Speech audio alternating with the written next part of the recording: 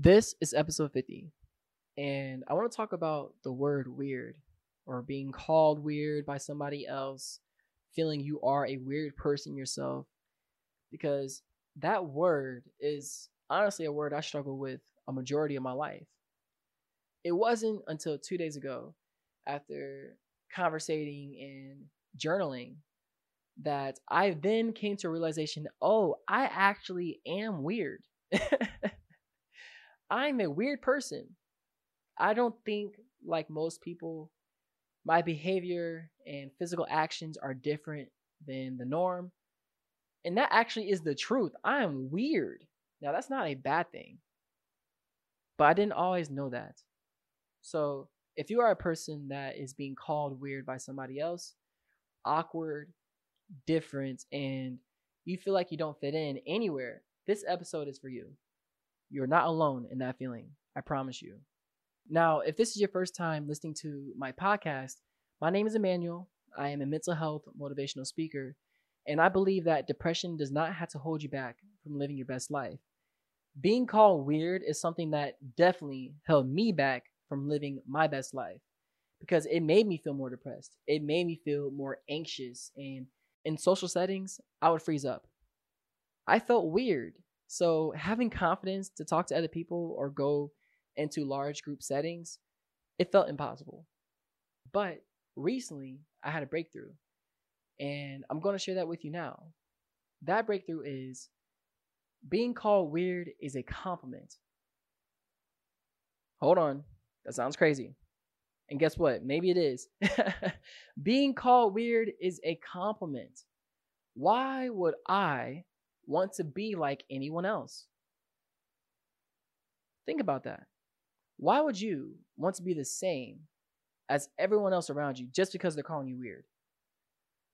I remember in middle school, I went to a predominantly black middle school, and I got made fun of for wearing a belt, speaking articulately, listening to alternative rock such as Linkin Park, 3 Days Grace, System of a Down, and I got called an Oreo for it. Now, an Oreo means that even though I look black on the outside, I am white on the inside.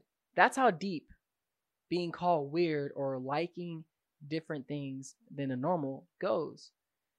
But at that time, I felt so awkward and weird that one day I decided to dress like everybody else and go to school. While standing in the lunch line, someone else says to me, just because you dress like us doesn't mean you are us. That hurt.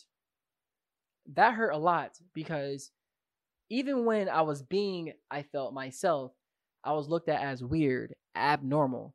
But then when I tried to fit in, they won't even accept me then. So then what am I left with? At that time, it wasn't confidence that I chose. At that time, it wasn't positive self esteem.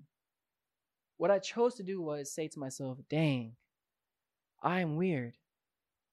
I'm never going to fit in. I'm not enough. Let's stop right there. Do you relate to that feeling? Have you gone through something similar? Please think about it. A memory or time in your life when you were called weird just because you felt you were being yourself. Think about that. Did you like how you felt? Did it hurt? Did you not care? Or did you internalize it deeper than you expected? For years, for me, I internalized it. I believed the hype and what everybody else around me was saying. So it prolonged the time that my confidence grew or that my self esteem became my own instead of being influenced so much by the people around me. Now it's different. Now, if somebody calls me different, I take it as a compliment.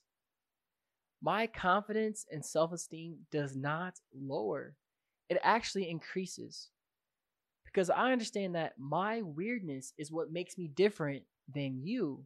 It's what makes me different than the norm. Why would I want to be like everybody else? That sounds boring. Everybody else is already taken. So I might as well be myself. You might as well be yourself. So is it really a bad thing, a negative, or a downfall to be called weird? No. No, it's not. What's wrong with being weird? Nothing. Absolutely nothing. Being weird makes you unique. Having your specific interests, hobbies, that's different than everybody else makes you different. It makes you stand out. It makes you, in my opinion, cooler. Put me in a group of weirdos. Let me be in a group of misfits. I belong there. I fit in the group of misfits. And I have no problem with that because the group of misfits, in my opinion, are really being themselves the most. They can't help but be who they are. And if the world calls them misfits, so be it. They're just being themselves. And there's nothing wrong with that. So embrace your weirdness. Be exactly who you choose and want to be in this life because you got one life to live, and this is your life. Not the people around you, not your families, not your friends, not your partner. This is your own life. Be as weird, as awkward, and as different as you want to be. That right is all yours. I really do hope that you took away something helpful from this episode. And if you did, I do suggest that you join the private DT Nation Facebook group. We're about to cross 400 members, which is crazy, by the way, of like-minded individuals that openly talk about their mental health. They share their own mental battle victories and some tips that help them get through life a bit easier because we are all trying to get through this thing called life together. So if you want to join that group, just go to Facebook and type in DT Nation, and I'll make sure to add you right after this episode. And lastly, if you want to follow me on my mental health journey, then my Instagram is at DepressionTalks1.